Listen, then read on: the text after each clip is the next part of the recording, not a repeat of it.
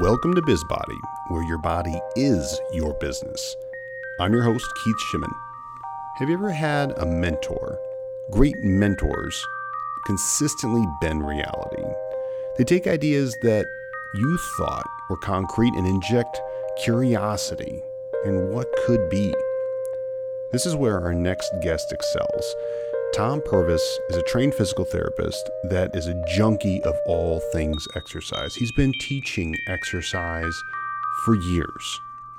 We talk about the tools of exercise, the history, mechanics. We talk about expectations in an exercise experience and a lot more.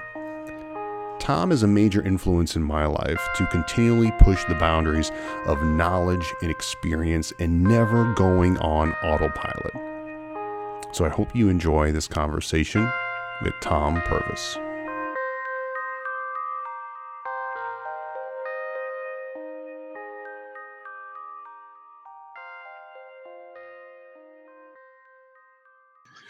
Been on the road.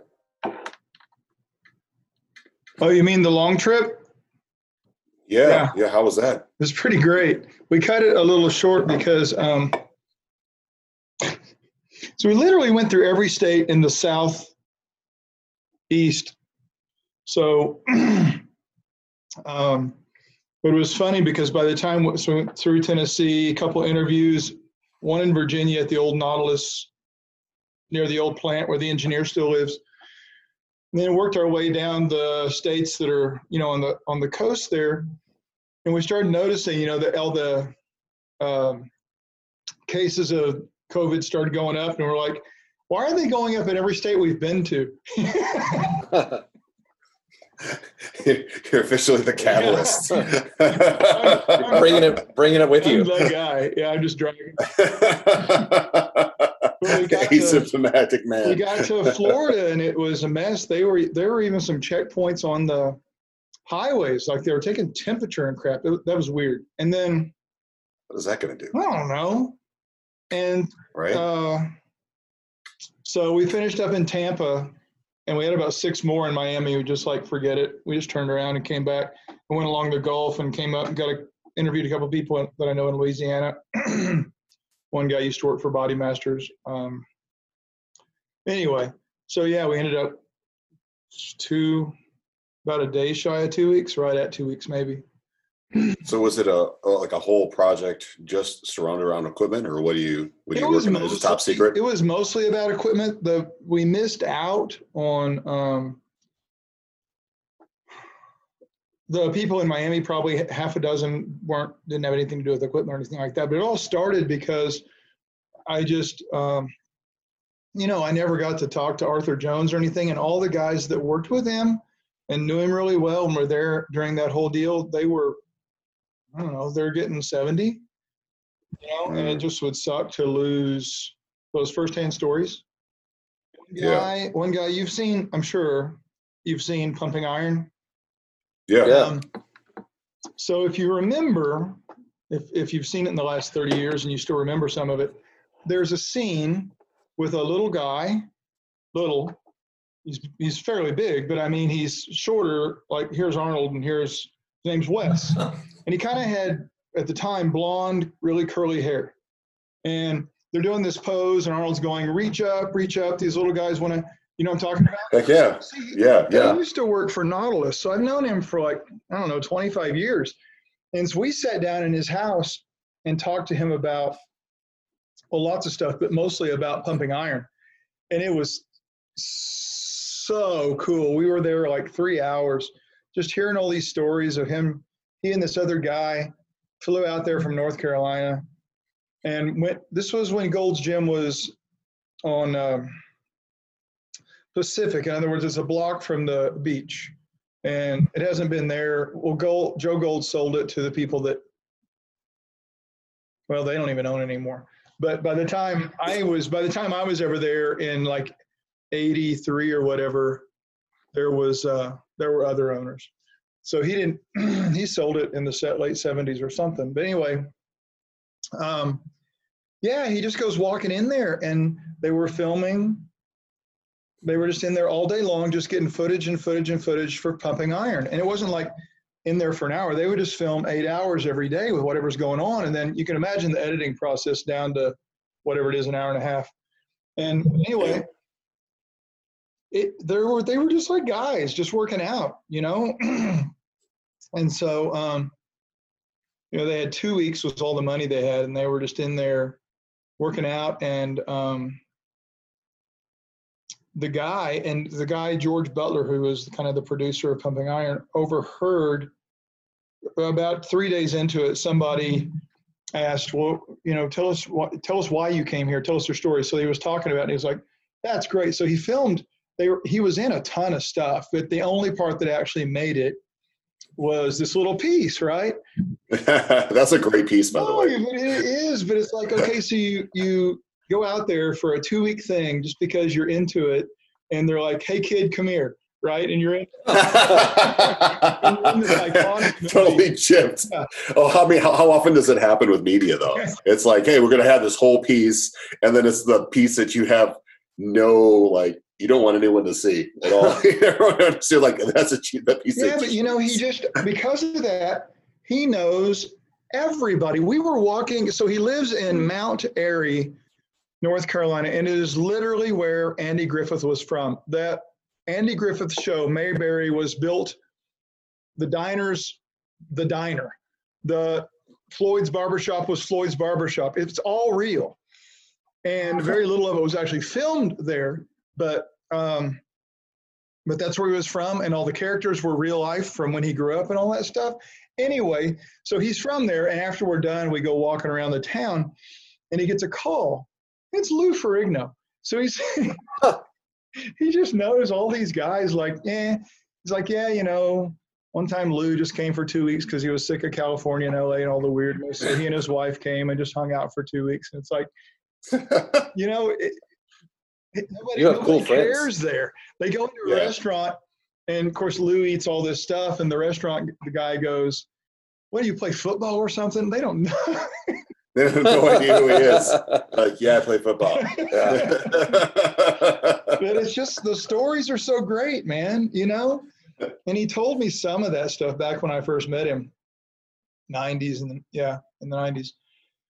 But I never asked him specific details or just got him talking, and that's what happened. And he was just telling all this stuff he was talking about.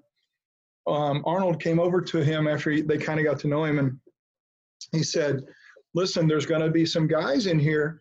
They're going to come and offer you drugs, you know, steroids and other drugs. And he's like, don't even feel like you have to do it just because of peer pressure or whatever. And he said, if they keep bothering you, just come tell me. And I was like, that's a really cool thing. You know what I mean? It's a really good story. Yeah. That's pretty cool. That's fantastic. Who would even know that story if I don't know. I just love that. I love that inside stuff, you know? Oh, yeah. Big brother. Yeah, no kidding, right? Like, who looks after just another guy like that? That's really cool. Yeah. It's really cool. Yeah, because Arnold, I mean, he wasn't Arnold, but he was in bodybuilding, he was Arnold. You know what I mean? Yeah. He wasn't movies and crap, but yeah. Yeah. No, that's the Terminator. He wasn't that yet. That's like 83 or something. He was still working on houses, wasn't he? You know, like him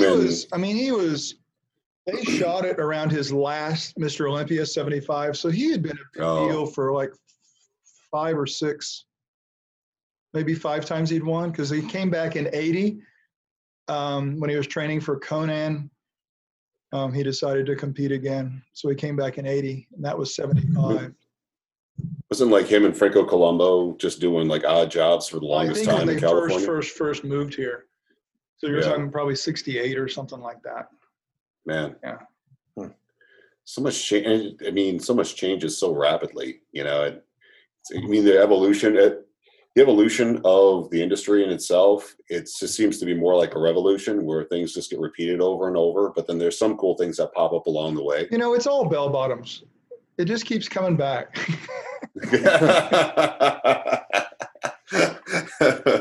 You know, the best stuff never dies. So you're recording this, aren't you? That's pretty fun stuff. Yeah, we just start right from the beginning, and we can edit it like however we want, you know. That's cool. But those stories, that's just fun. But when we did that, you guys came to the equipment Ursa thing. Yeah. Yeah. Did you come to Twice. San Francisco and LA? Yeah. San Diego. San Diego. San Diego. Okay. Saint Diego. Yeah. And the reason, have you been to LA ever and Venice Beach and stuff? Yeah. Okay, so Yeah. you know We went to LA, all the yeah. vendors and stuff down there that kind of make it cool, all the junk along the, Yeah. supposedly they're getting rid of all that and it's all just going to be condos and crap. And it's like, why? That's what makes Venice Beach. I know. Yeah. It sucks. But anyway, so even what we did 10 years ago is going to be gone within just a handful of years. Yeah, we were down there when when the roller skates. Yeah, we were down there when the roller skate guy came by. With the guy in white with the guitar? Yeah, He's been there. sang you a song. When I lived there in '86, he was there. He's been there forever. Yeah. Only now he's got like, battery pack back then was like this big and now it's just like this little. That's what changed for him. He used to literally. Yeah, he's like, I love batteries. Now he has little speakers that are awesome. And back then he had to literally shove these boxes on wheels around and stop and play. Jesus. Can you imagine every day in the heat? Right. That'd be amazing. It was definitely something that you had to experience, like it's the first time I'd ever been out at Venice Beach. I thought it was going to be completely different. And when I was there, I was like, wow, this is just bare bones. It was great. Yeah. I thought it was a lot of fun. Even seeing some of the gymnastics equipment that was just out on the beach. I was like, crap, the it's rings amazing and that they stuff. have. Yeah. Well, what sucks is by the time, like 10 years ago, 15, maybe even by 90, all that equipment in the pit down there on the beach, the actual lifting equipment and stuff. See, that was originally just a chain link fence around it and just a what looked like a glorified tool shed over there. And then I guess Weeder dumped a bunch of money into it. When you went, did it look like a big concrete? Yeah. It kind of looked like plates on the top and stuff is huge. So that's when they redid it and it's all nice. And it's kind of, although it sits out there in rust, it's real equipment, not junk somebody made. You know what I'm saying? But when I lived there, it was nobody wanted in their right mind wanted to work out there. It was just a bunch of rusty crap. Straight prison equipment. It was. It's exactly what it was. You're even behind a fence. So, of course, you can jump over that fence. It was only 4 feet tall, but still. Right. Well, I'm sure it made some guys feel like home. Franco probably couldn't jump over it, but tall guys couldn't. Come on, Franco. Just try. Just try, Franco. You can do it. So, like, the next thing for you, man, like, you've been probably filming nonstop. You've been putting a lot of your stuff online. Your in-person courses that have been a mainstay for a long time for you is probably completely shifting gears so that you could probably do a lot of things that you've always wanted to do, but you've always had people coming to Oklahoma City. So tell me, like, what's really happening with you right now? What's going on? Well, yeah, I got to tell you, I don't miss this virus thing is the best thing that ever happened. I hear that a lot. I'm telling you, man, it's when you're trying to work. When the first video we shot was Force One, February of. Well, I shot a bunch of stuff at the end of 18 and just dumped it all, like 10 or 20 hours of stuff. And it was just like taking a PDF of the manual. First, I just put the manual up on a TV, right? And like PowerPoint, only it was just a PDF up there. And I was just going through it like this just to get this stuff done. And then I'd watch it and I was like, God, this is terrible. So because white backgrounds don't do well on stuff because it washes, the camera shuts down, the aperture. And then so you're dark and it just doesn't, you can't see it. So I went back and made a blue background and with white letters and went through the whole thing and that looked better. But I hated. Like what I was getting ready to say was down here. You could already see what I was getting ready to talk about. Unlike PowerPoint where it's like, you don't see, or you can put a line by line by line. It's like, because people have manuals, but that mostly when you're up here doing something, they're watching you. And I hated that the next thing was, so I just trashed it all. I just got rid of it. And I said, I need to make this whatever I always wanted it to be. And I had aborted PowerPoint when I stopped doing conferences and stuff. Because it always just seemed like, I don't know, it seemed like it was more for the presenter, just to keep track of where they're going. It is. It is. And if there's a large volume of stuff that you really want to make sure you don't miss anything, I use it for that. But the biggest thing I got really good at was animation in PowerPoint. So there's some stuff you need to watch. There's a couple things I actually put on YouTube on, I don't know, one of the channels, maybe a couple of them. But being able to animate how a machine fits with a body, because people see levers in the machine and stuff, they don't get that the body's a completely separate lever system. And when they interact, you've got to see how these two things meet. Like what happens when you raise the pad on the shin on a leg extension, people don't see that you change two lever systems, right? That whole thing we talked about in class. Anyway, so being able to do all that. So yeah, I was a year into it, year and a couple months before all this stuff started, which was really a blessing. And we'd done a soft launch just to see what was going to go wrong in November of last year. So we had already, and I was still filming and stuff. I haven't filmed anything since the trip we went on, because I came back from that trip and got really interested in equipment and getting after it, trying to continue modifying stuff in hopes of using it for prototypes for my own line and everything, you know? So I've kind of been focusing on that, but yeah, it was a mess because I stopped having Science 1 and Science 2 because it was going to be online, but it wasn't online. So entire 2019, it was horrendous because the few people that came, the last group that actually had Science 1 and Science 2 ended in about May. And then everybody that came after that was completely and totally lost. It was just ridiculous. And I was always curious, you know, could we get in the gym and I could teach them all those basics? And you know, they're not basics. It gets pretty crazy advanced. But do it in the gym. Well, it's like there's no way, because we couldn't even explore the exercise because I was still trying to get them to see what I started calling the language. If you don't have what Science 1 and Science 2 under your belt, and that's the wrong way to say it, if you don't have it as a second language, right? Because people go, oh, a language, it's just words. No, it's not, because you can't go talk to somebody with just words. You have to know what they mean, right? And you have to know what they mean when you put them together. And that's why I started calling this thing a language, because when people would come to science and go, well, I don't see what this has. Yeah, moment arms, that's great. And then you walk in the gym and you start going, do you see the line of force? And they're going, it's like, you got to bring that crap over here. Like it was over there in that room last month. Now we're over here. And the whole entire purpose, there was one purpose for Science 1 and Science 2, and that was to be able to do hands-on. People see that stuff as totally separate, you know, and school teaches it as totally separate. School professors don't know crap about exercise. And so the kids that are good at the textbook stuff, they're really lucky to be any good at exercise, even the school version of it, right? I thought that the idea of the reductionist versus like the zoom in, zoom out is where a lot of people just really fail. And until that is understood, what you just talked about completely gets lost in the textbook side of things. The two extremes of that drive me crazy. The people that go, oh my God, that's so hard. I've never had any of that before. And in my mind, I almost want to go, there's certainly, having heard it, having learned moment arm in school, you would think is a leg up on the deal, but most people can't remember it. They've never used it for anything. So maybe it's not intimidating because you had it, but in school you had it, so you dismiss it, or you think, yeah, I know all that stuff.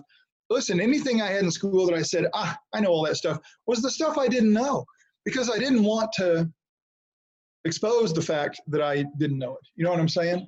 Yeah. So, yeah. Well, I think the other part of the whole Science 1 and Science 2 thing for me was also just getting on the same page with, you know, like we all learn different terms and meanings for different terms, and like exercise is notorious for having their own definitions for things. And like having physics almost not exist, right? So, my definition of stability or something like that was completely different. Or the shift of words. Or like proprioception or all those things that we talk about. Well, all those definitions really came from. They're like, well, everybody should know what balance and stability and function is, but what we're taught is not even a school definition. The schools are now inundated with the bullshit marketing stuff.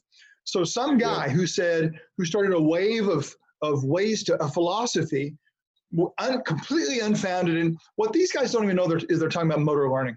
And not a one of them is an expert in motor learning, right? And you're talking about stability. It's like you said, well, what of the joint, of your entire center of mass from falling over, meaning lack of movement. I mean, and people are like, they learned a soundbite, and most people have a complete intolerance for diving in. And when you challenge them to say, what do you mean? They think you're being an asshole, when really you're trying to figure out where's the commonality that you just said, Brent.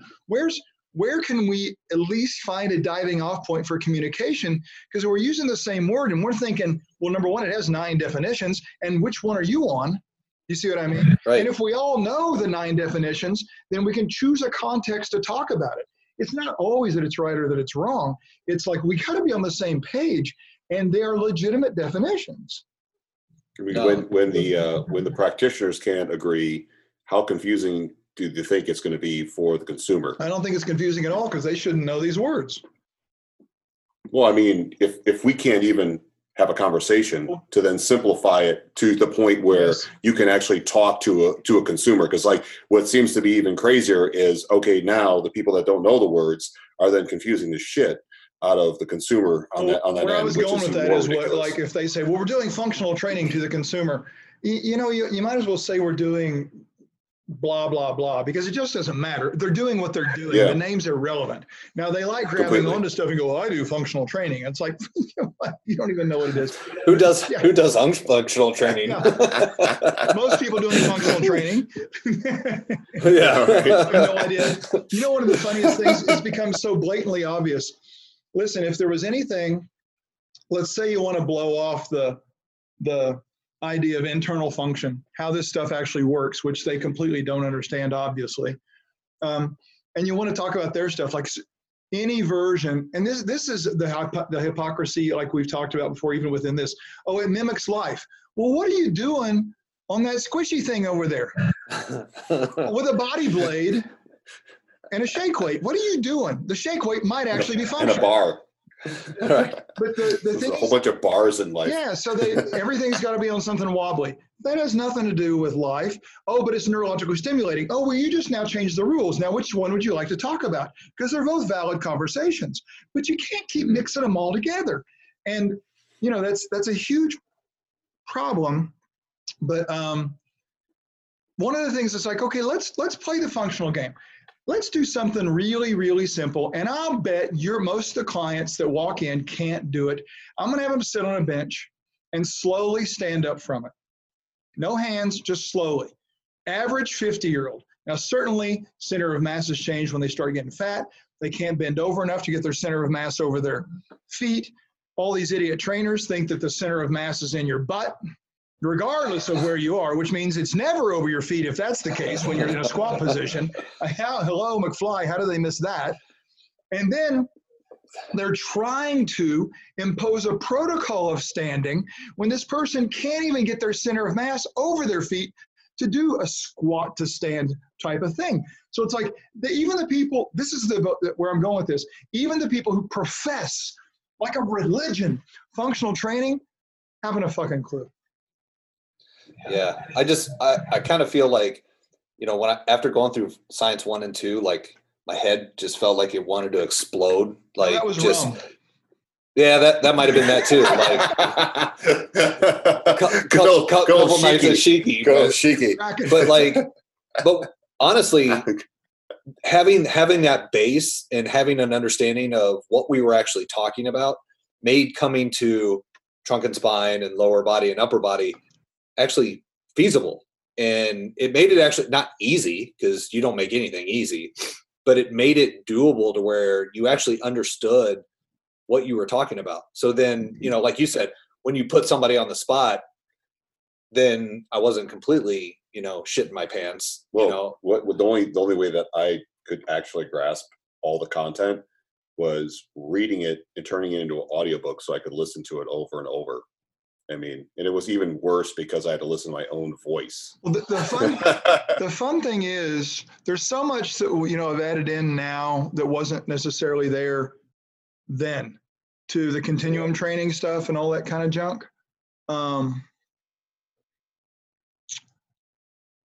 It was a dynamic process, man. Yeah, and but it's gotten really huge, and it really is important because it's the thought, it's the way to think. We always talked about the word thought, the term thought process. We've always said it, but it always was left to the person to figure out the path. And having the sciences as we describe them and think about them, having this idea of what am I looking for in terms of someone's ability that has nothing to do with any assessment we ever learned. Sit and reach, who cares? What does that prove? You can sit and reach. What does that mean? Oh, if you can't do it, your back's going to hurt. Show me one person where that's true. Show me one. Well, I have lots of people with back pain that can't touch their toes. Which came first? The back pain or their inability to touch? Listen, I've never seen anybody that didn't have a knee injury that all of a sudden had lost hamstring flexibility, so to speak. But the problem with, I don't know if single physical therapist or doctor who ever saw them before the injury to assess their hamstring flexibility. We are so stupid in the medical world. We see two things that correlate at the same time. They exist at the same time, and we assume a cause. And you guys, 12 years as a surgeon, all the schooling, a fellow in orthopedics and all that stuff, and they make these stupid ass assumptions. But yes, being able to think through these things in an unbiased way and go and stop thinking exercises, right? There are no exercises. Well, what does that do for someone? Well, what is it, right? And more importantly, what can they or can they not do? When I got out of physical therapy, I was cool. This protocol is what you do. This exercise seems so ridiculously easy for this person, but I'm supposed to do it. But it's like, I got to tell you, if I knew the relationships and what could be progressions, if the protocol was decent, or if I could have fixed it, I could have slid past that one because they can do it. But what's the assessment to see if they can do it? See if they can do it, and see if they can do it right. Because I've got people that still come to me. It's been a while, and they've graduated physical therapy. And I get their little sheet of, here's what I've been doing. They can't do one of them if you sit and make them control it. Not one straight leg raise can they do. Not one exercise, because they're just flopping around. They show them the stuff. They either kick them out and go home to do it, or they walk away from it. And they wouldn't know anyway, because that whole intention, controlling contraction, controlling inertia, decelerating to a stop, accelerating tools. It changes everything. And it becomes really obvious what someone can and can't control when they're not flopping around like a freaking fish out of water. Yeah. Like the idea of tools is something that I learned a lot from you, which is the idea of like whether it is actual physical or intangible, the tools of the trade of being of your intention or of your communication or an actual leg extension machine. Like all the different tools of the trade matter. And with that being said, I find it fascinating that, you completely blew up my bias towards using exercise equipment when before I was primarily like, well, if it's something that's just on the floor, you should be able to pick it up rather than all the pieces that are involved and what's controlling what when and finding support and restraint and whatnot. I find it fascinating with how you are going back into tools now again, and how you're enveloping yourself with tools and getting back into possibly even enveloping your own line. Well, that's never changed. That's been a 40-year goal. I built the equipment. I built the equipment for the first Gold's Gym here in this town. It's all around. But it's just, what do you can't, if you try to do it all at once, you end up doing nothing. Right? You imagine, oh, I'm going to go build equipment for an hour. Now I'm going to shoot a video for an hour. It's like, okay, there's prep time on all that stuff. There's cleanup time on all that stuff. It's like, you know what you got done today? Preparing and doing nothing. Yeah. So to me, you have to immerse yourself in something, in whatever it is. And once for me, the immersion process almost kicks my brain in high gear to a pathological point to where I'm sleeping, but I'm not, because I'll literally keep a pad of paper by my bed, because I'll wake up at 2 a.m. and go, I've got it. So what was going on in my head that solved a problem while I was asleep? You see what I'm saying? Yeah. And so it's weird, but that immersion process, it's not like, oh, I'm an accountant and I went and did this job, and it's like, oh, now I'm going to go play softball. It's like, I'm sorry, I don't even call that a life, man. It's like this thing is all consuming and never ending. And people go, oh, when are you going to retire? It's like, retire from what? Yeah. You stop doing things you hate. And what would I be doing? Do things you love. It's like, you mean like for the past 50 years, I've been doing the same thing, understand? So yeah. So really the equipment thing, it's like things take precedent at certain periods of time. Getting that video out was all that mattered. And I didn't take meetings, and I didn't look at emails, and I just aborted everything else to get that further down the road. Now I've got to get back to it because I've got 120 hours. And I started playing around with subscription content, which is what those interviews were going to be for and stuff like that. One of the reasons the virus was so great, besides I didn't have to interrupt 4 days of my month for stupid classes.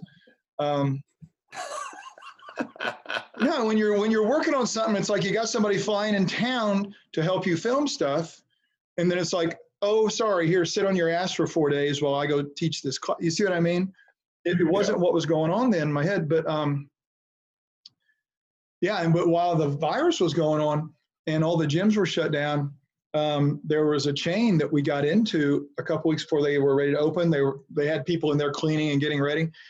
My God, we analyzed, I think I've got 70 hours of equipment analysis with no music, no people, nothing, a sea of equipment. We did an entire line of live fitness. We did all the Strive stuff that existed at that time, not the plate load. It was just so great. We did a bunch of that selectorized hammer. We did a bunch of regular hammer. I mean, just tons and tons of stuff. All the hoist, almost all the hoist stuff. Oh. And that stuff just sucks. Yeah. It sucks. So does Strive. Strive doesn't do what they pretend. You know what I'm talking about with it's got 9 positions and whatever. Well, it depends on how you set up the body, how you set up the person.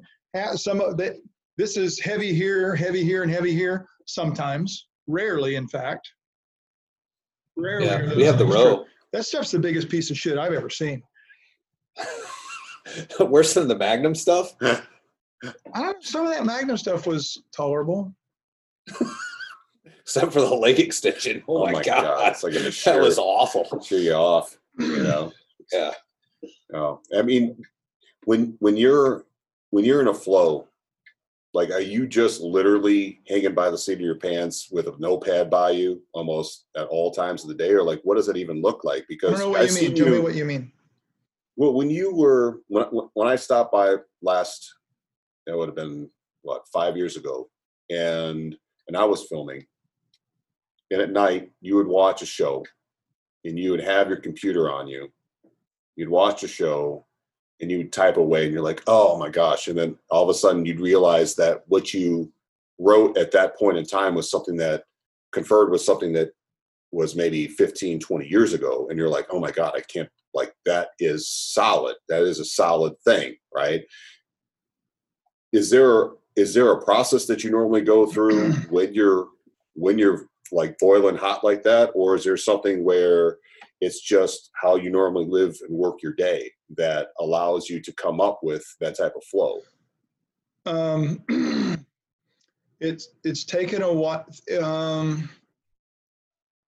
So the first time I recognized something like that was when I started building equipment, like even squat rack for my garage or whatever, and taught myself to weld and all that kind of stuff. And kind of had a leg up on the engineering and design side of it. And I don't know why. It just always made sense to me. And then preparing PowerPoints, it'd be like, why is it so hard? Kind of like writer's block type of thing. And then other times, that's why I started using those giant Post-its, because it was coming out of my head so fast, I just had to write it everywhere, you know? Pace the room. And then, and I can't sit down, so I have to pace around. But it was always like how do I make that happen? And in life, it was really unhealthy, because the only way I could do that while having a day of other stuff was it started at 10:30 at night when everybody went to sleep. So I would spend like 4 days working from 10:30 at night till 8 in the morning or 7 in the morning doing that. And then whatever day stuff had to happen was in the way that had to exist, you know? And so, but once I'd get all, you know, eaten up with what I was thinking about, that nighttime work was just like, it was over in about a second, and never felt tired while you're doing it. It's just weird place to be in with your mentally, you know? Yeah. And then you're tired all day and you're like, oh, I can't do that. And you lay down and you're like, you start thinking about it. You're like, oh shit. And you get up and you start doing all this stuff again. It's really, it really is pathological. It's really nuts. But the fun part was over the years gaining the ability to start it when I want to start it. I can't end it when I want to end it, but I can dive into that. And it's just one of those, and lots of people have their own thing like that, where they get so lost in their thoughts.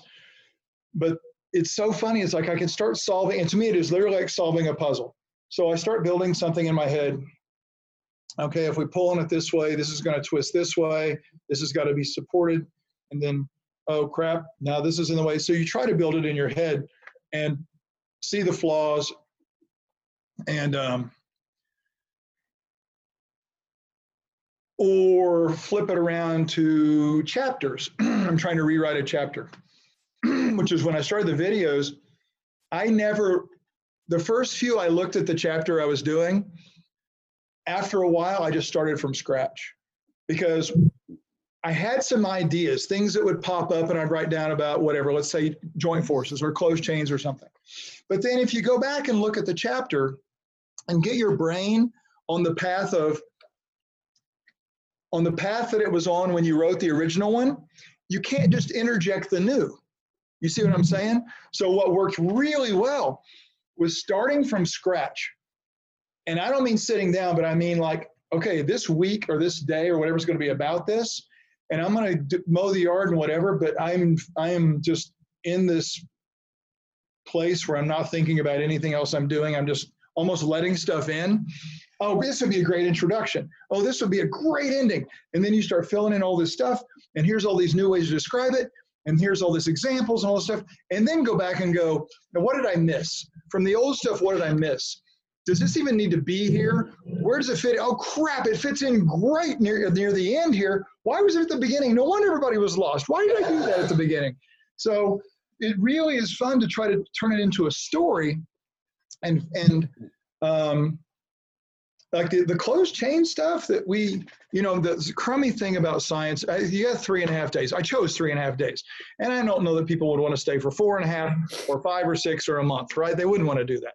But you realize by the last time I taught Science 1, guys, I didn't even make it to joint forces or closed chain or orchestration. Didn't even make it. Oh. And I had thrown out that 4-hour introduction long ago.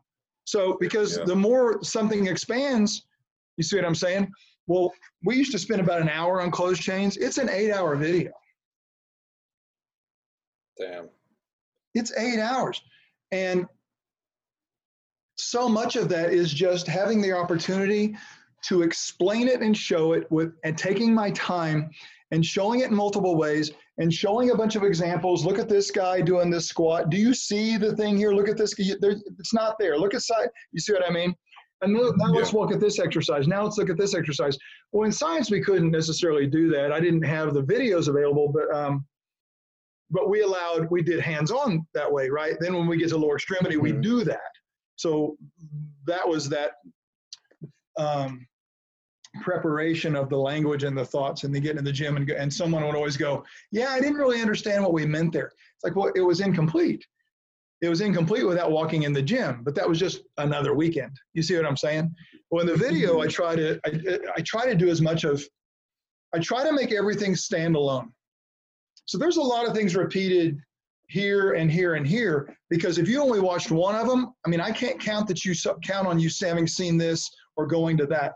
So they can be purchased a la carte. That's a crummy thing about the course.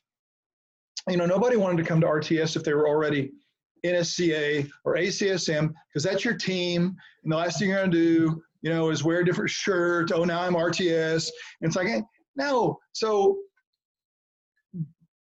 and if I'm a physical therapist and I'm in a joint forces and closed chain and that complete thing that's still a mess out there, I don't want to sit for 3.5 days to listen to those 2 hours. Well, you can buy now 5 hours of joint forces or whatever it is and 8 hours of closed chains and see those. And then if you happen to recognize, well, I need to really know more about torque, you can jump back to that. You see what I mean? But you don't have to jump ship from your team. You don't have to go to a personal training certificate. You don't have to do anything that's not in your occupation or whatever in order to get that information. So it was kind of built to be a la carte. Unfortunately, our world still thinks in terms of certification. What do I need for a certification? You need to have your head examined, first of all, because they're stupid, right? But I honestly don't, I'm going to say this is going to piss people off, but if you want to talk about it, come see me, because I'll tell them. I mean, they can come see me, because I don't know anybody that has a certification that's all proud of it, that even knows what their own certification says, that it can actually say, here's why they say that. Man, they can repeat it like a religion, but they cannot discuss it. It's just like exercise. It's like everybody, no, it's not true. Everybody wants to be able to talk about exercise. Some people want to do it superficially and call it good. Some people want to pretend they're talking about it in an advanced way, and they do not have the language or understanding to do that. And as soon as you start, all right, let me answer your question, and you start saying words that are required to answer the question and asking them more details about what their question really is so you can give a good answer, a vague question gives you a vague answer. It's that simple. They're lost.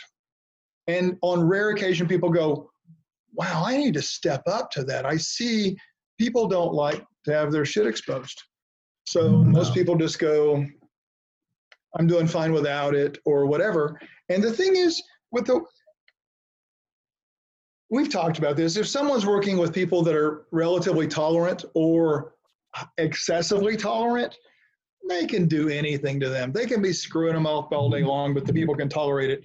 The people you guys see, the people I've always seen, and people go, oh, you're a physical therapist, so we don't do rehab. It's like you are dealing with people that are screwed up.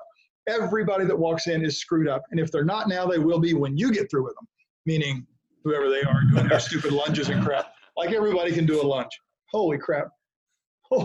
Worst thing for a knee ever. But you got people, we've talked about, you don't really get to become masterful at this stuff until someone can't do a single thing you throw at them. Not a single thing you ask. I can't do this. They can't do that. It's like, all right, you better be able to break this stuff down. You better be able to find the parts of this they can do so that you can start to expand that window. That's what rehab is, if you ask me. Anything, diagnosis or not, that they come in they can't do, you've got to play the game of, I wonder if we can improve that. Not, we need to stretch it, and not, I know we can fix that, but I wonder if. And that's one of the most masterful kung fu, snatch the pebble from my hand things, is to say, I wonder if. Let's see what happens. This crap of, I guarantee results. It's like, you're a lying piece of shit. You can't, because you control about 1/1,000,000th of the factors. Yeah. Now, where do you see all this going? Do you see all most going of to hell? What are you talking? We're already there, I think. Cheers. But do you see it going mostly online and then maybe having a few in-person things to go through the application stuff, or do you see it completely just being online where you're just putting the videos out and having people go through that. I hate online stuff. The lecture stuff was always going to be online because there's no reason for someone to fly here from Australia, spend all that money, spend all that time, be jet lagged, or fly in early enough to not be jet lagged, to sit in a chair when they can sit on a chair and watch a lecture at home. A lecture not bound by time, and they can watch it 15 times if they want. It's a far better way to do the lecture component, right? Okay. The problem is I can sit and show people how to do stuff. Let's pretend we have a Zoom thing and let's keep it down to 12 people like we did in a hands-on class, and they're all sitting here and we're watching, and I'm in the gym and I've got someone actually hauling the camera around, not using the computer, and showing everything we try to show from different angles and whatever, and I've got to have somebody that I'm kind of training, and I'm saying, watch this, did you see what they did here? And someone's going, kind of. And here's the thing. I promise you, every single one of those people, if they ever come to this place right here and we get in the gym and I could say, do that, whatever, push down, just like I showed you on video, they would look like shit. People don't know what they are doing with their bodies. They do not own their bodies. When you say slow to the end and find the end of the range, find it. Don't just show up there, find it, explore it every time. And they're just going, yeah, look, I'm going pretty slow. It's like, yeah, but you just showed up somewhere. You just kind of ran up near the fence. You didn't actually, like a blind guy would have to go find the fence. You see what I'm saying? And every end of every range has to be that way on every rep. Or they do it on the first rep, and the next thing you know, it's like, where did you go? Why aren't you participating in your workout? I'm working harder mentally than you are physically in this workout you're doing. So you know what I mean? So the bottom is to do what we do here, what you guys went through, you have to be here. Well, I mean, I know personally, just the day we went through the lower body stuff, and we spent, 4 hours on that leg extension machine and came up with 60 plus, 70 plus different ways to do it.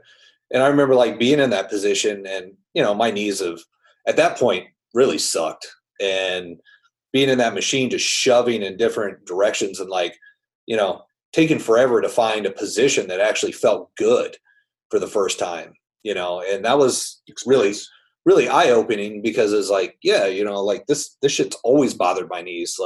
You're going to have me get in here and do all this stuff. It's such a great example of it's not the exercise. I hate calling it a leg extension. I hate calling a squat. Oh, but there's different kinds of squat. There's front squats, and there's this squat. There's goblet squats. You all are words I just want to say that I think would be funny, and somebody would sue me for the words I want to say right now, but they're all stupid because they don't really know how to manipulate any of them to a quality end, to accomplish anything. And they really, what you just said is you figured out how to manipulate a sundry of forces in and around your knee: inertial, stopping, starting, directions potentially changing at different points in the range based upon what you felt. You have all the information. And without you either telling me or finding on yourself, this actually feels different for the first time. It's like, okay, now we're getting somewhere. The thing I have to do, if I'm going to be a true professional, I cannot count on it being the same way next time. We have to go through, well, it might be pared down. It might not be exactly the same way next time. You might have Right. 2 more things you can do because somehow you got better, or it might have got pissed off even from the thing that felt okay, and we got to start from scratch. And that to me is the fun part. I do not understand why people, oh, that's a lot of work. What else are you doing? You're counting reps and picking your nose. You got plenty of time. Come on, No, I mean, that was the biggest game changer for me, because I know it's totally changed. It totally changed the way I even approached exercise in general. And at that point, I wasn't doing a lot of leg work because my knees just bothered me so much. And really, we got back from that lower body course, and for the first time, I was actually excited to actually train legs and try to train legs. And now it's I do the I guess the mindless stuff from time to time, but I can tolerate that stuff now versus back then I couldn't tolerate hardly anything. Brandon, it doesn't transfer. Right. When you improve, it's not functional. When you improve contractile states and contractile ability, it can't possibly transfer to anything else. Your brain wouldn't possibly know how to like send a signal down a bunch of nerves.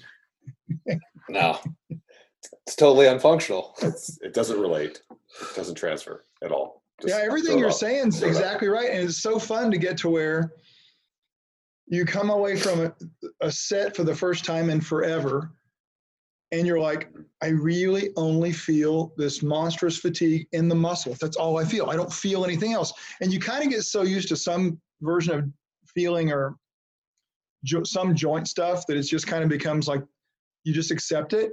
When you finally play with it and find that thing you're talking about, it's like, oh, that's a workout again. I forgot about that. I was 15 last time I could do that.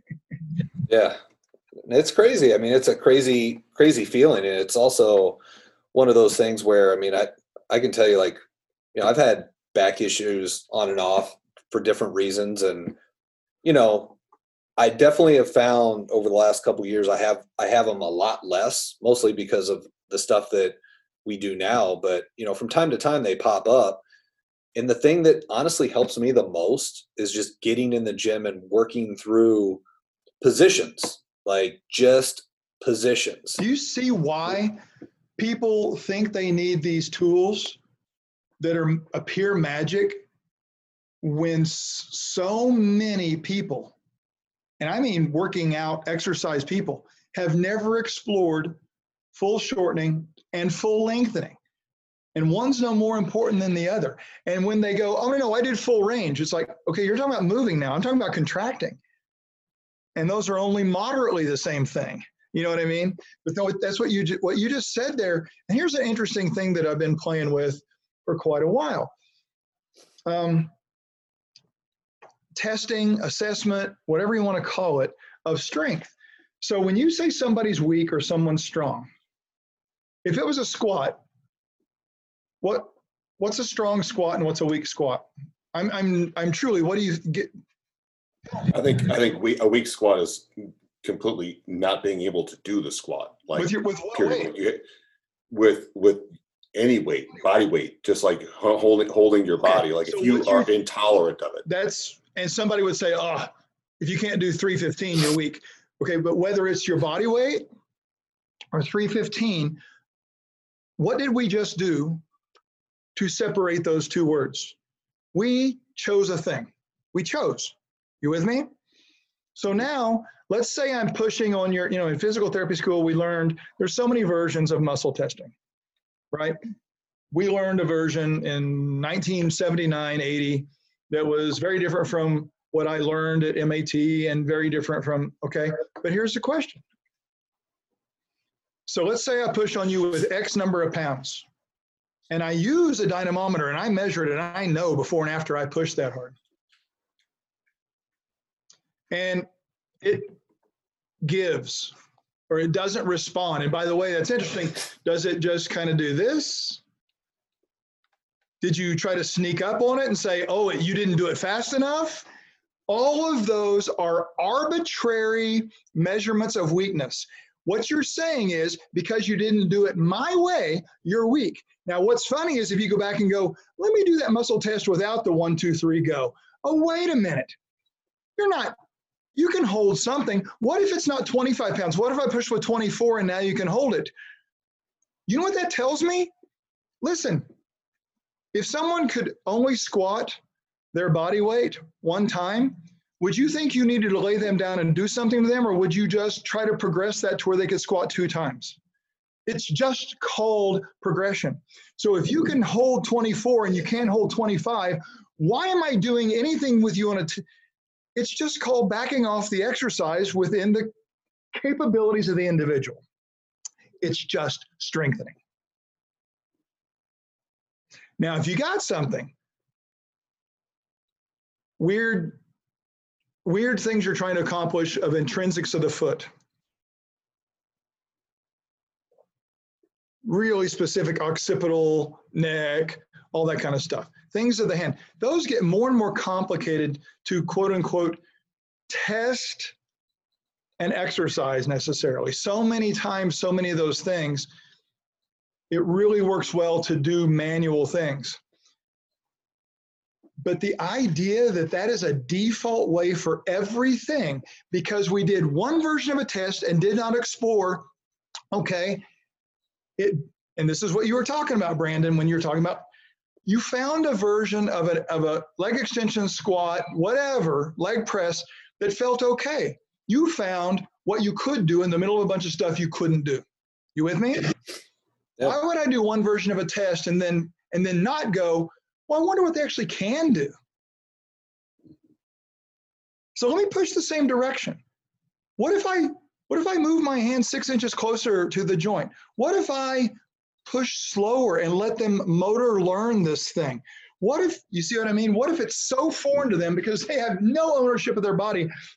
And what if in 5 minutes I quote unquote trained them to stick their brain with their muscles, just like learning to stand up straight? You see what I'm talking about? And if none of that works, well, you've got tools. We're back to the tools thing. But why can't we just consider all of these applications of force as assessments to be arbitrarily defined yays or nays? And then when we get a can't do that one, wait, you can't jump 7 feet. Can you do 6'11"? Is this a really tough concept? No. What we got to do is we got to go stretch you, and then we got to cut your hair off and get you some aerodynamic stuff. And we're never going to lower the bar to 6'11" to see what you can do. We're going to leave it at 7 feet because that's the rule. It's like, how do we get so stupid? There's nothing wrong with the bar at 7 feet, but why can't we progress there? Now, if you can't stand up, I think we got some work to do before we worry about the 7 feet, right? So I don't know if what I'm saying is making any sense. And I'm honestly not talking about anything specifically. Everybody takes whatever you're talking about AMAT, you're talking about ART, you're talking about sit and reach. Anything that we've chosen an arbitrary, here's what's good. This is a good number. Your VO2 max should be this. It's like, and what if it's not? Well, we're going to train it. Oh, you mean I don't have to like stick my hand down my lungs and like with a spoon and, you know?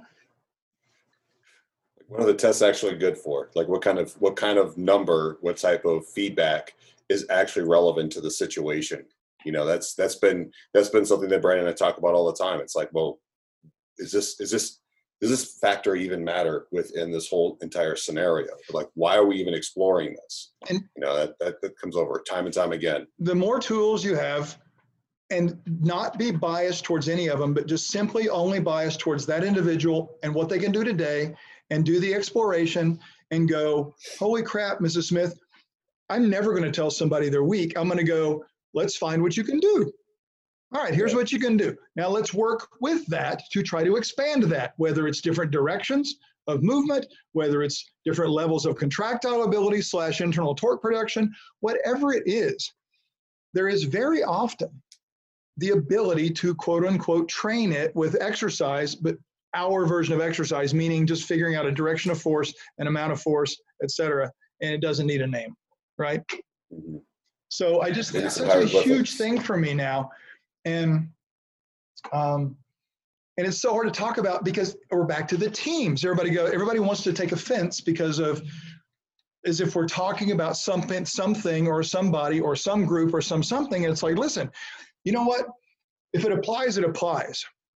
And I'm sorry if you're taking offense, but if you are not singularly minded and you already think beyond that and include lots of things in your religion because you're not bound by the dogma of it, then you're already not who I'm talking about, regardless of what team you're on.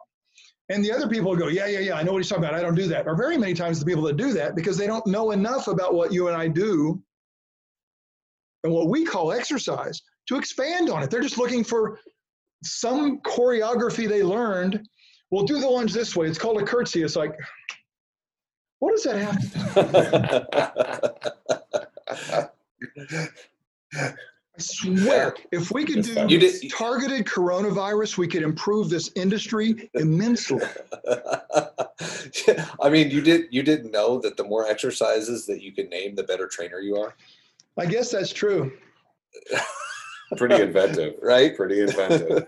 They should get certificates for your wall. It's like you can now name 101 exercises. You are level 4. I named over 1,000. The more of them you know, with countries is in the first part of the name, You are a badass.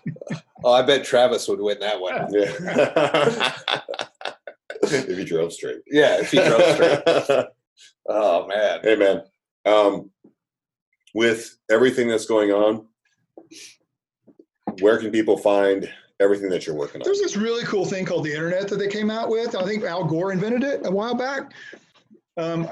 These kids don't even know the joke I just made from 2007 or whatever. And we do. That's the problem.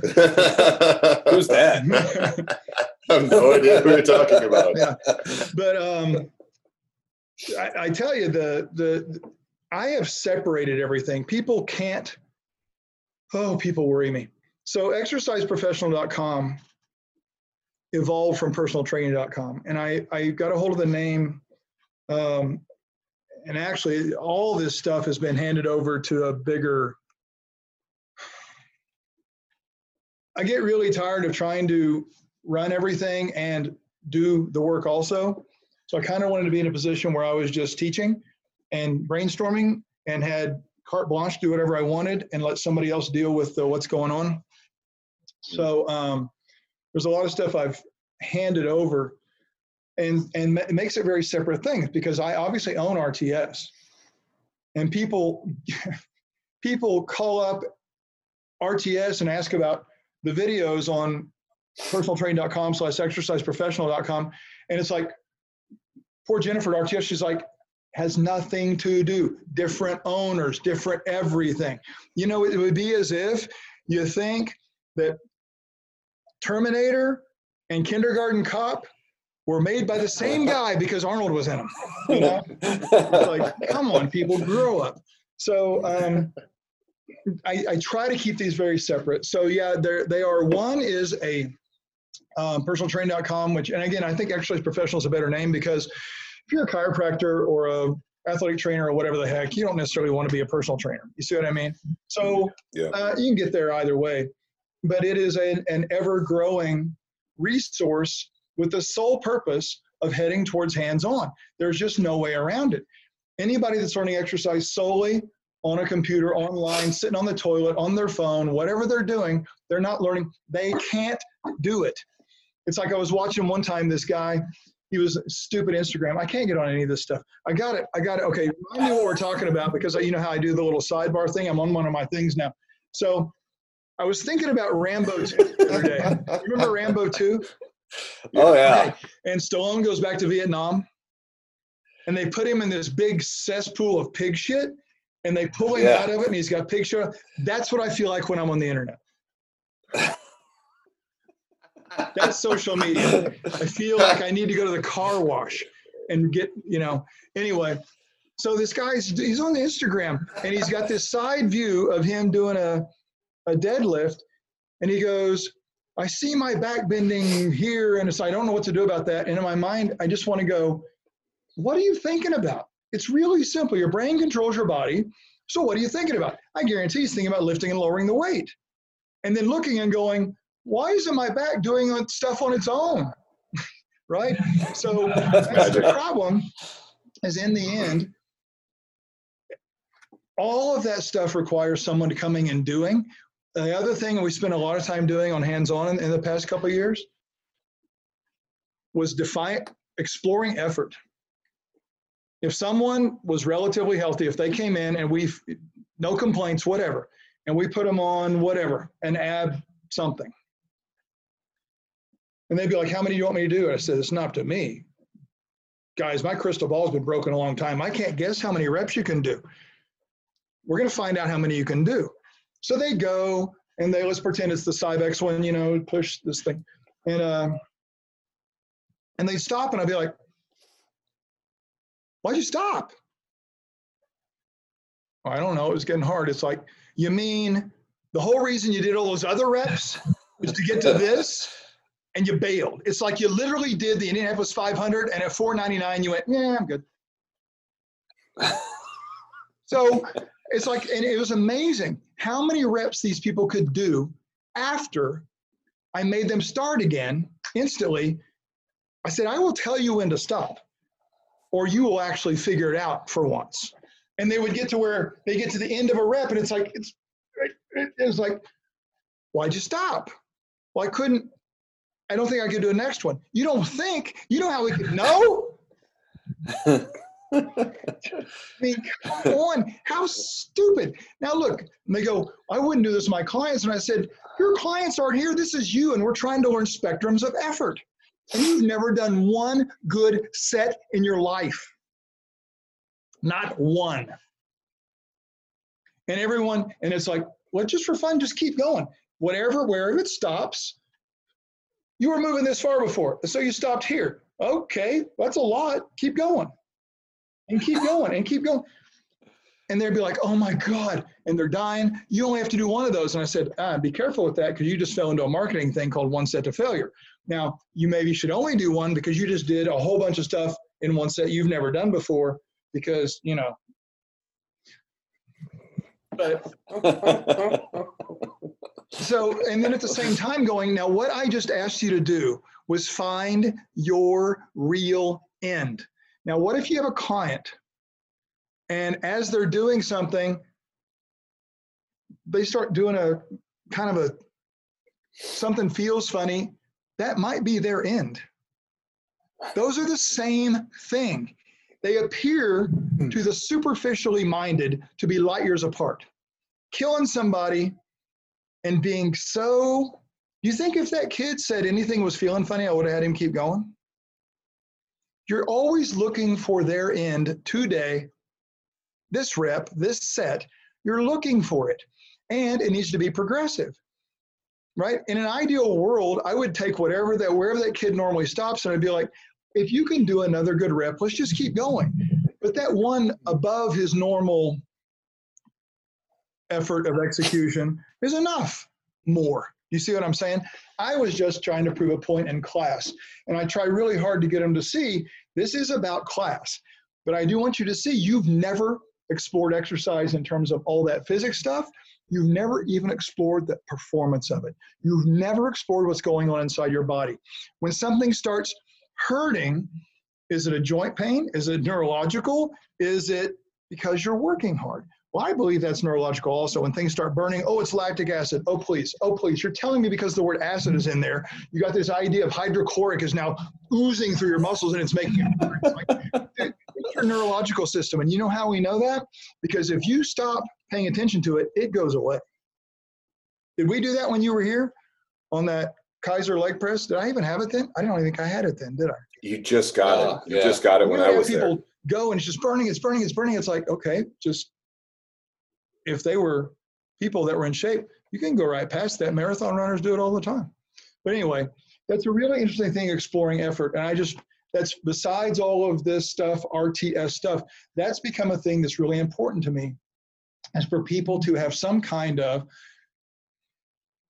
effortometer in their head, right? The true extremes of what effort can be for a given individual. And that's tough because I can sit there and say it will be different for your client, but they've got this thing stuck in their head now and they want to push their client. It's like, this person's not even in the ballpark of that, dude. What are you doing? They want to transfer that experience. But it's just, you see what I'm talking about? So I've tried to expand so much more here. So yeah, there's stuff online. Certainly if you go to rts123.com, it's, will tell you that for this class, level 2, level 3, which is what you guys went through, it was called mastery back then. There will be a level 4 someday, and it will be purely just nerd stuff, arrows, drawing stuff. You know what's funny is I used to do that, and people are like, that doesn't serve a purpose. That's just dumb. Nobody cares. Well, now there's people all over social media trying to draw arrows, and they are clueless about what they're doing. But anyway, it's funny that now that's popular. You're light years ahead of everybody. Yeah, fortunately, it wasn't social media, so people didn't know what I did wrong, and I've had about 20 years to fix it. But it's embarrassing with these guys, and they're so proud to show themselves on social media while they're just screwing it all up. That's amazing to me. But so yeah, the RTS courses are over there and are in essence unrelated to the business that is where the videos and stuff are. because there are other courses out there that use exerciseprofessional.com videos for continuing education and everything else that wouldn't use RTS for continuing education. You see what I mean? They are independent of that thing. Something that's really, really fun. And by the way, people always go, I've been to your website. Well, my website is tompurvis.com. They're like, you don't have a bio on there or anything. I said, the whole thing is a bio. What are you talking about? That's all a bio. It's not my site. See, it doesn't say. So anyway, I want to put that out there because a lot of people are like, where did you do this? And where did you do that? And when did you? And it's like, oh, over there, leave me alone. So there's, at least 3 different sites out there. But,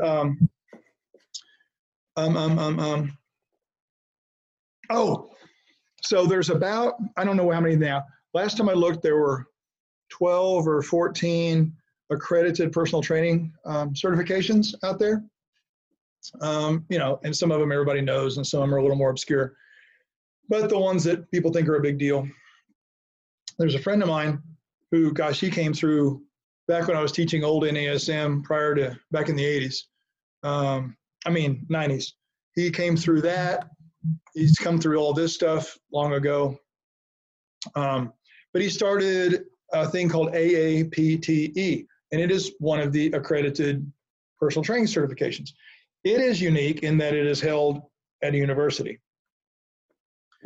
on Long Island, Hofstra University. It's a little private school. Yeah. But as they were renewing their accreditation for this year, he confronted me because we have this RTS 1 thing that's been purely taught internationally. It is a very watered down version because internationally, you never know what someone's level of education is. Quite frankly, most people coming through from certifications here should be there, but they would probably think it was so easy to understand that they would think, oh, I've been to RTS, I know what it is, when in fact it's kindergarten. You follow me? Anyway, It's never really been taught here, although Vincent, the guy I was telling you about, he taught it a couple times through as a separate thing from his personal training thing, just to see what former students of his, certified guys through him, what they thought about it. And they really liked it, and he found it to be valuable as a stepping stone. So you know what he did this year? He said, Tom, when I apply for re-accreditation, what if we change the designation? So what's getting ready to come out, CPT-RTS1. So RTS1 will be part of the designation of one of the 12 or 14 accredited certifications. Congratulations. Big cool thing. Well, it's all Vincent's hard work and stuff. But was he over in Thailand, in China? He's in Long Island. I just told you. No, I thought like when he went, I thought he was going overseas. Do you have a guy that goes overseas, don't you? That's not him. No. Okay. I thought maybe he also did that. You're not drinking. That's the problem. I should be. I should be. You know, we can't really communicate unless we're all slurring our speech at the same time. Gradually downhill. I'm not doing very well either. I've got like an empty water glass. So. No excuses. So there's just, it'd be fun. It'd be fun to sit somewhere or go to the gym and show you guys a bunch of the stuff that's happened since. I know you'd find it fun, and even little things like that I don't even think about on a daily basis, but they're kind of a big deal. So it's funny when people, one of the most annoying things is people, oh yeah, I went to RTS. It's like, when? Oh, 1995. And it's like, okay, well, you wouldn't stand a chance today, and it's just, every time that we go, it's pretty much like being on the other end of sucking on a fucking fire hose. So it's so much coming at you nonstop that you just literally can't stop taking notes. And when you get a chance to actually apply it, that's where all the magic happens. That's the whole thing, man. And being able to solve every person's, now this is unreasonable, solve every person's every issue, right? And I don't mean fix them. What I'm saying is find some version of a reasonable challenge for them, somewhere in the range, some amount of force, even if it's just them laying there trying to tighten something. And that is your diving up, that's your diving in or diving off point. For all we got to do now is start progressing that. We found something they can do. We're just going to subtly progress it. And that changes people's lives. It's just, I don't even think it's hard. I just think it's fun. And all it requires is saying, let me see what I can see. Not defaulting to, oh my God, what exercise? I don't have any exercises left to plug into this person. You know, and it's like, oh God, you got no chance of ever helping any. It's just luck. It is just luck and a testament to how incredibly resilient the human body is, that people survive the shit things out there in the exercise world that are being done. And it is so akin. CrossFit's just the best example. The sport of fitness. Listen, every one of those guys doing that will not be able to do it at some point, and they will keep trying because they don't know anything else to do. So then they'll look, oh, I had to go to yoga because I couldn't do that. You just swapped one name for another. How did you figure out what the body does? And we'll appropriately challenge the body. But see, that's just like, what? Well, I'm doing exercise. For sure. I got something for you. Hold on. Right. You'll love this. You'll love this. Oh, yeah, that's right. I forgot about this. This is exactly what you were thinking about. Exercise kills. Oh, look at You that. see the guy running? It's almost There's a like gradual progression to it's almost like death. the little evolution picture where the guy. It is. Yeah. It is the evolution picture. That's awesome. We got one for you when we meet up again.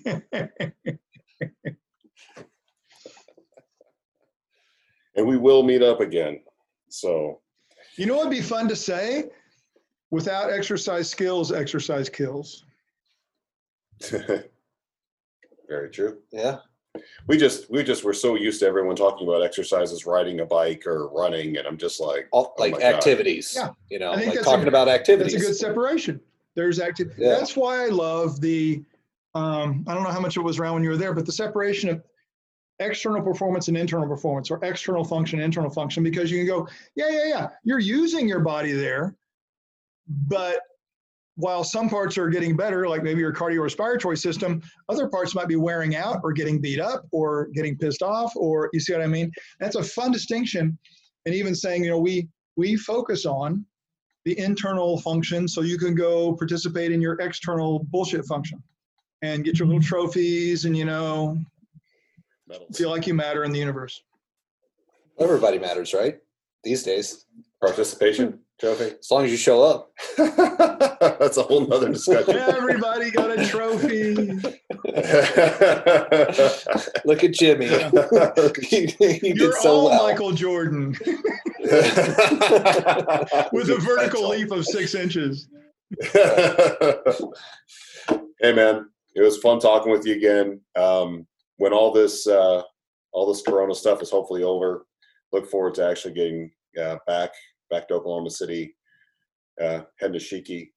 Are they still open? Oh yeah, they never close. Okay, they close, but they have, you know, every night's family night, so I can go whenever I want. So I was going to say, you keep that place open. You didn't know that I became Vietnamese, right?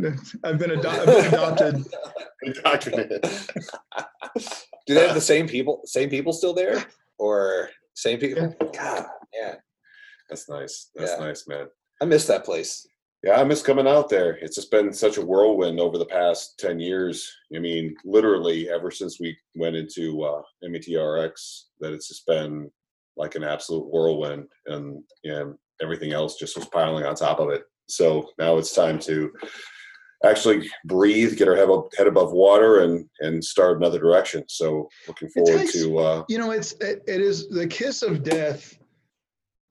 If someone does it right, it's the kiss of death to life, parts of life, to give birth to a business. You're not starting one. The worst thing that can ever happen is some rich guy likes some trainer and goes, hey, how much would it take for you to start your own place? And they buy some equipment, they rent a space with no operating capital for the next 10 years that they need. And now that poor kid, he's poor forever. He's losing his mind. This guy's like, why aren't you paying me back? It's like, I'm not going to pay my bills. Anyway, it's just to do it right. It's just all consuming. And it is. And then, if you're doing the best you can with real life also, then you're saving time for family and kids and all that kind of stuff. But it's, if you can have some fun along the way, then, in the business side of it, that's great. But it's just, it has a heartbeat and it has to be nurtured. I don't think people see that before they see a gym, they think the gym's easy. Oh, these guys are just raking it in. And it's like, they're mostly struggling, and especially, now, and you can see real fast who was struggling because they didn't make it. Bill's gym files bankruptcy, 24-hour files bankruptcy, closes hundreds of clubs. It's like, it's tough. So it's really tough. Commendable that you guys have done what you've done. And I've got to say, I was thinking the other day, I was going, the biggest, most amazing thing is, it is so rare for two people to go in partnerships together and even know each other 5 years later.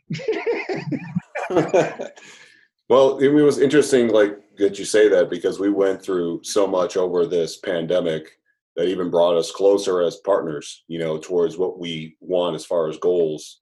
And this podcast actually really helped reach out towards a lot of people that brought us together to begin with. So it's been fun to go back through and reconnect with a lot of these people to take it to another level. And that's what we're looking forward to doing over the next 10 years, is seeing how that grows. So it's interesting that somewhere in what you guys do is every partnership, first of all, anybody says, I want to start my own place, I go, well, here's my first advice. Don't do it. And because you won't listen to me, here's my second and third advice. And because they always do it. And then they always go, I wish I'd. The second advice is get an exit strategy. If you're going to be dumb enough to do it, you got to have an exit strategy. Then we'll figure out how to make it work. But people are always like, no, we're perfect partners. We get along, and he takes care of this stuff, and I take care of this stuff. In the end, someone always goes. It always starts with, well, I'm doing all the work, and he's just doing this. And then they don't. They think they're communicating about that when really they're not. It's either some passive aggressive something, or they're telling their clients who don't want to know this, and then it's all falling apart. But the ability to communicate about that stuff, or to constantly be aware of where I might be letting this business and my partner down, to step up and think that first rather than have to have it. That's just a huge integrity, responsibility oriented, very adult thing. And there's about, I think, 7-8 adults in the world. Everybody else are just. We're not one of them. Yeah. We're trying not to evolve as much as because possible. Their cells are older, they've turned into adults. I don't really see that. we're just very old kindergartners. Yeah, right. Yeah, but as long as that stays intact, that'll work too. That is funny though that you say that, because I remember the first time we came down there, and we had just started our place, and you were just like, don't do it. Worst decision ever. Don't do it. We were like, what? And you're like, no, don't do it. You don't get it. Just don't do it. Just don't do it. You see me with any partners right now? It's like, no, don't do it. Man, that was like 2010 or something, right? No? Yeah, when I got held up by gunpoint. Oh, yeah. In Atlanta? Yeah. I forgot about that. That's a great story. Once you live through it, it was a great story. I was just like, is this really happening right now? I'm like, this is really happening. Didn't you say you were going to go in? You were going to go in and buy him something because you didn't have cash or something? Is that what you said? Yeah, I didn't have. Well, I had a money clip, so I pushed all my cash out, and I'm like, I have no cash, but I can buy you something. You want Gatorade? You want something? he wanted 2 Cokes and a pack of white teas. So I was like, I'll buy that for you. What? Is that cool? A white T-shirts. He was like, I want a pack of white T-shirts. So I was like, here you go, man. This is it's okay if I buy my stuff? This is the worst criminal ever. Yeah. He had a whole entourage. He had guys outside. He had 3 guys inside. And I'm just like, really, I have no chance. Like, can I buy you something? Yeah. I want that Coke and some white You teas. didn't even I'm get like, enough Cokes for everybody? no, just like 3. I was like, my God, there's like a whole bunch of guys outside. You think they want some Cokes? They probably want some Cokes too. Man, you should have bought like a 24 pack, and they would have been like, no, man, take these back. We don't. I don't want 24. I want 3. Just want 3. That's so great, man. That was the last time we flew from Milwaukee. From there we went to Chicago because there's a direct flight straight to Oklahoma City. We're like, we're not doing that shit again. We're gonna park at O'Hare. We're good. Yeah, we're good. That's nice. That might have been honestly the last non-direct flight I've taken in my life. Yeah, that was awful. That was straight awful. But you know what? Learned a lot.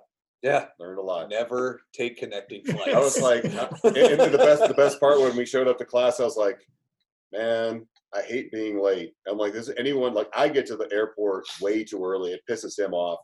And I walk in late. I'm like, I hate being late. I'm going to get shit for this. And just like, hey, man, I would have been here a lot early if I would have been. I don't want to hear it. Put your goddamn self in the corner and take a seat. Hey, this is the first time anyone's got held up on the way to RTS. This is the first. I made it memorable. That was the first. Yeah. Well, Tom, man, thanks for being on the call with us today. I totally look forward to get back with you and hanging out at Sheiky again, man. It's good to see you guys. It was fun. Yeah. Thanks for inviting me. Yeah, for sure. I appreciate it. Yeah, anytime. Man. All right, buddy. Take care. Have a good night. Thank you for joining us, everyone.